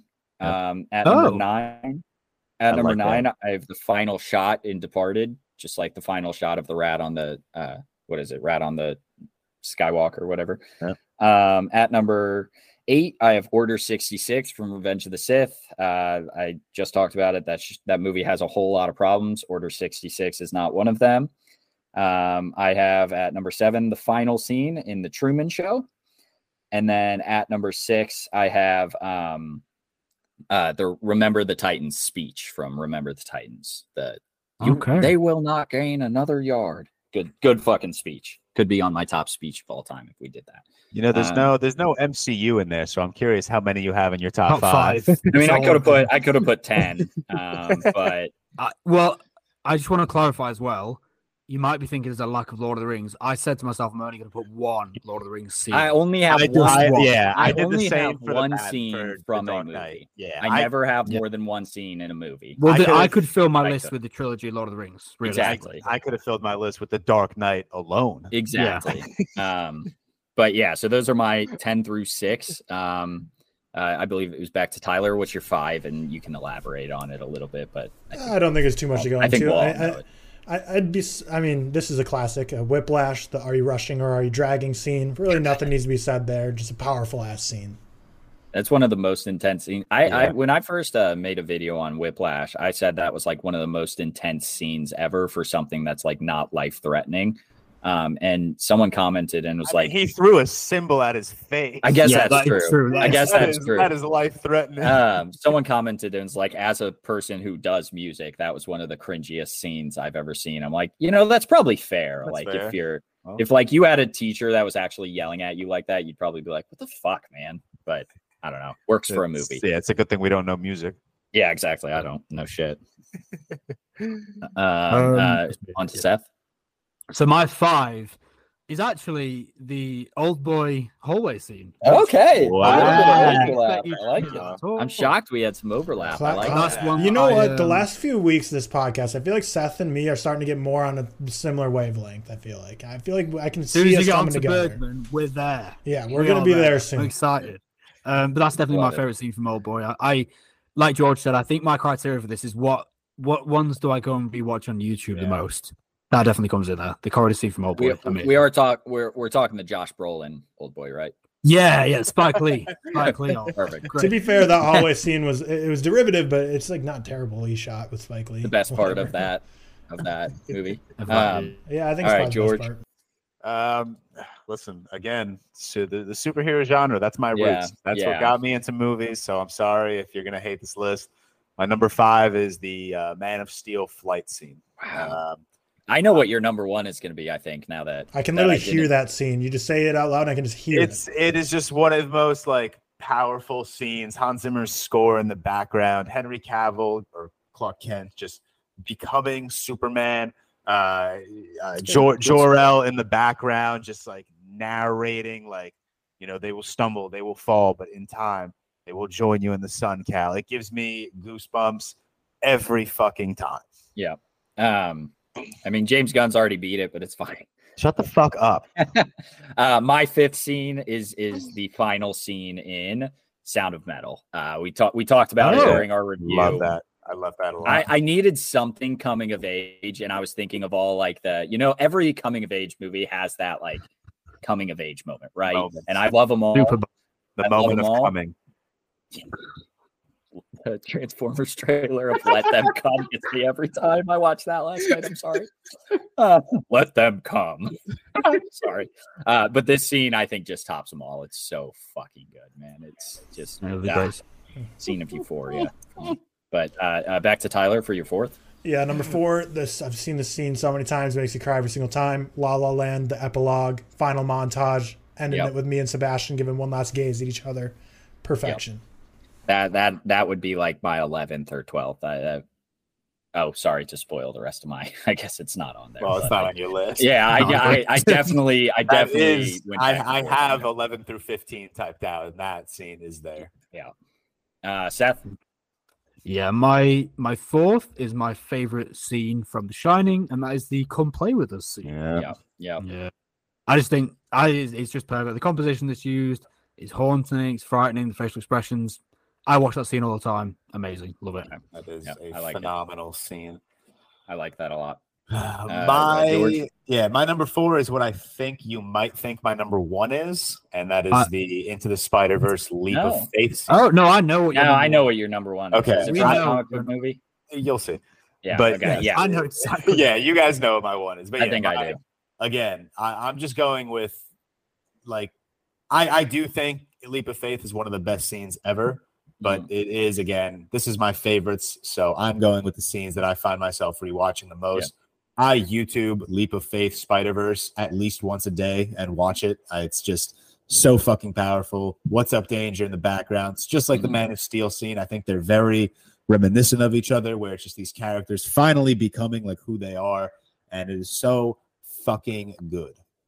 Yeah, I love that pick. I'm sure eventually we'll see that here, but for now, the fourth scene for me is I found the Joys of Life scene from Soul, and it's where the tree, like whatever those leaves are falling off of the tree, and then 22 is discovering just the joys of life. That I cry every time, gets me every time. So it's my favorite. Good scene. Back to Tyler. Yeah, number 3, the confrontation scene of The Social Network. You know, the sorry, my Prada's at the cleaners, along with my hoodie and my fuck you flip flops, you pretentious douchebag. Great scene. Remember when that went viral and people were like dancing to that scene? That was epic. So much. That was so cool. Wait, what? Yeah, there was like a TikTok audio that had like music with that. Sorry for my Prada's at the cleaners, along with my hoodie and my fuck you flip flops, and then it went into like, there's some dude who like does remember that. There's some dude who does workout vlogs who I hate watch every time, but maybe it's just because I'm like really envious of him. He did like a dancing to it, and it's one of the most cringe videos I've ever seen. But again, I do not remember that. Shredded, so I can't really get. Yeah, he's shredded, so I can't get mad about it. So yeah, it's a good scene. And did you know they broke computers for it? Very epic fun fact. Wow. Yeah, here we go. All right, to you, Seth. Yeah. So my number 3 is my favorite scene from Shaun of the Dead, and that is the record sequence, the vinyl shot sequence. Love it, amazing. I watch that all the time. It is a fantastic scene. Yeah, it's great. My number 3 goes to one of my favorite science fiction films ever, and that is the Tears in the Rain monologue from Blade Runner. I feel like I've described all of these scenes. That's such a good scene, man. It's so good. It is so emotional. It's haunting at times, but you can't help but like feel for what's going on screen, and it hits me every time, and it's just such a beautiful like culmination of this movie, and I fucking love it. Yeah. Moving on to my 3, it's here's MCU. It's my favorite scene in the MCU. It's Thor entering Wakanda. I think that is that's the one you're going with. I think that's better than the portal scene. I know. I thought you were going to go with the 3 Spider-Men swinging. Oh, I do like that scene a lot. But no, I thought that was going to be your MCU scene on this list. Yeah, I do love that scene. I think Thor entering Wakanda with the score, incredible. I think it hits every time. Yeah, it gives me goosebumps. There's one scene in the MCU that if it's not on this list, it would be on my like 15 through 11. That's not either the portals or the Spider-Man swinging. Is it when Thanos beats up Hulk? No, that's a good scene. That's one of my No. Really, I think that's a great really scene. good scene. Is it in Captain America: Civil War? Nope. We can. You're more than welcome to guess, but we'll move on to Tyler for your second. My second is one I'm surprised I haven't heard from Seth yet, unless it's still to come. But it's in 1917, the running down the trench at the very end. That scene gets me every time. So good. Yeah. So intense. Behind the so scenes good. of that is so cool too. Yeah, love watching the behind the scenes and everything. Yeah, I watched that last week, and that scene makes me cry so much. It didn't make it in my top 10, but it would be like 15, top 15, that kind of margin. Yeah. I have my top 10, and then I have like 50 movies that could be there 11. Was so 15. Many that, like, I struggled to narrow it down because like my 8, 9, and 10, I was like going back and forth all the time. So my 2 is actually Ripley's last stand, the final scene from Alien. Yeah, I was waiting for this. I like that a lot. That scene so much. Waiting for it. I knew that was coming. I like that pick. Love it. George? My number 2 is the ending monologue of Denis Villeneuve's Arrival, where like Amy Adams basically like realizes what's going on, and she starts monologuing, and then On the Nature of Daylight starts playing. It's just like the Interstellar video montage scene. It makes me cry. I've seen Arrival dozens of times, and it makes me cry every time. On the Nature of Daylight just gets me, and obviously that's my second favorite movie ever, so it only makes sense that scene is number 2 on this list. Yeah. I like that pick. Moving on, my second scene is my favorite movie ever. But it's not the "No, I am your father" scene. It's the "Try not, do or do not. There is no try," and then lifts the X-wing. The score is so damn good. Father scene. I thought it was gonna be the father scene too. Yeah. No, it could have been that could have been on this list as well, probably. But like I said, I picked one scene from each movie. Was the end of Return of the Jedi no for you? It would have been up there. For sure. The end of the Return of the Jedi is kind of ruined for me because they added because the rest of the film's shit. No, but they went back and added. Here's a deep cut. They went back and added the Vader yelling "no," like from Revenge of the Sith to that scene because George Lucas again is a jackass and can't just leave these movies alone. And it's so stupid because he's lifting the Emperor to throw him out. Why are you saying no? Yell yes. This is what you want. You're doing it. You say let's fucking go. Yeah, right. Like what are we doing? That's kind of frustrating. Don, I'd be talking so much shit if I were Vader. It'd be unbelievable. It's a great scene. Or the I want to look upon your face with my own 2 eyes. That scene's good. But yeah, do or do not. There is no try. If I ever get another tattoo, I've had bad experience. Don't go to the same guy. Yeah, don't go to the same guy. But if I ever did get another one, it would be that. I think people also forget the "try not" at the start of that quote. It's a good part of it. So, Tyler, so the number one. Number 1, so it's from a movie that Cam already mentioned, but this is of all these scenes, this is literally the only one that I go on YouTube and rewatch. That's from Good Will Hunting, and it's the park bench scene. You don't know what love is. That whole monologue, Robin Williams gets me every time. My favorite EDM artist, Millennium, has a whole song that uses that monologue. Just such a great monologue. Do they really? Whole scene. They do. So good. I love Millennium. What song is that? It's like it's on 2 albums ago. It's like right before his last song. It's like a 35-second interlude. I'll find it for you and text it to you. But we can continue. I love Millennium. So he's my favorite. I've seen him in concert like 5 times. Really? That's awesome. He's so damn good. Good. All right, Seth, favorite scene, and I bet I can guess it. Yeah, for sure, guess it. So like I said before, it was going to be obviously Lord of the Rings could get all the 10 spots. Yeah, but I had to narrow it down. This scene I can't physically watch without crying, much like all of the scenes. But the scene is Theoden's speech in Return of the King. That is my number 1. Dang. I like that. That's did you expect that, or did you expect a different one?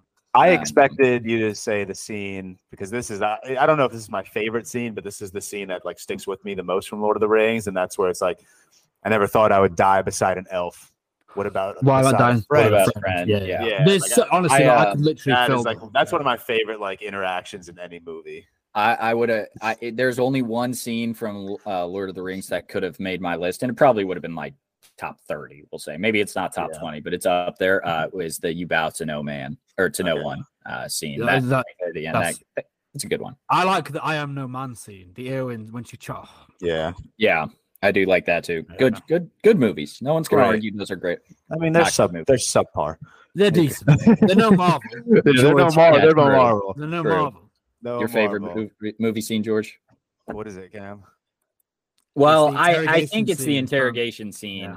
But when I first said it, I thought it was going to be the Speed Force scene from Zack Snyder's Justice League. He's got to have the interrogation scene. I knew it had to be the interrogation scene when you didn't have it previously. And that's just, there are so many incredible one-on-one moments in graphic novels between Batman and Joker. And that's something I don't think any of the previous live-action Batman movies have translated well. I think there are good scenes. But this, Christopher Nolan just took it to another level. There's just a very low, haunting score while, this Cape Crusader and this psychotic man are just talking about their moral codes. And I think there's one thing that I think goes underrated in The Dark Knight is the writing. I think that whole dialogue is beautiful. It is a 5-minute scene, and it just perfectly encapsulates these two characters, their relationship, and where they're going to go moving forward. And oh God, it makes me erect. Damn good scene. I'm gonna go watch. Real quick, can you say my favorite scene? Leap of Faith. Leap of Faith. Oh no, yeah. What's up, Danger? George, can you say so for the clip? Because I said it for you. What? Why don't we just go through? Why don't we just go from all at the end? No, he's right. Say it again. Clip that up. So you say your own. I'm saying my own. Yes. My number one is the interrogation scene from The Dark Knight. Yeah. Okay. Thank you. That's all I needed. Okay. No, that's all I needed. And then my number one, I would say like any of these scenes I just mentioned could have been like 10 through 2. This is one without a doubt. You guys said it's the Leap of Faith scene. That's the same as mine. My one is so far from this scene I watch like once a week. I don't know what it is about it. Well, I do, but I watch it once a week. It's just fucking great. I love it. Those are our 10 favorite movie scenes, or 10 that we could think of. It was hard to keep off. My favorite scene from The Dark Knight is the bank robbery intro. Yeah, there. Super valid. That could have been my number 2. Yeah, easily. Could have picked any. You want to know how I got these scars? Yeah. Any other honorable mentions? I have too many to name. I have way too. I have You Are the Chosen One from Revenge of the Sith. I have the confrontation at the diner from Heat. I have or the diner scene in Thief. Yes, that's I know that's what you're gonna say. I have Test Flight from How to Train Your Dragon. I do have the Speed Force scene from Zack Snyder's Justice League. That's all that rounds one that I put on here that like I had in my top 10 for a bit, and then I was like, this is not a top 10 scene, but I do love it. It's the Pitch Perfect final performances. No, you should have put the Pitch Perfect the riff off. Riff was great too, but I love the final performances, man. Yeah, it could have been a whole lot of scenes from The Dark Knight. I mentioned could have been I Am Your I Am Your Father. Could have been You Kneel for or You Bow for No One. Lot of great scenes that definitely could have been on this list. Jurassic Park seeing the T-Rex for the first time. Great scenes all around. Thank you to everyone. We're done, or do we want to run through them? I think there's too many. We rarely ever use that list, anyways. It's but fine. Let us know, like, because we know you guys like we feel the same about drafts. Sometimes they get a little stale. We want to do something a little different.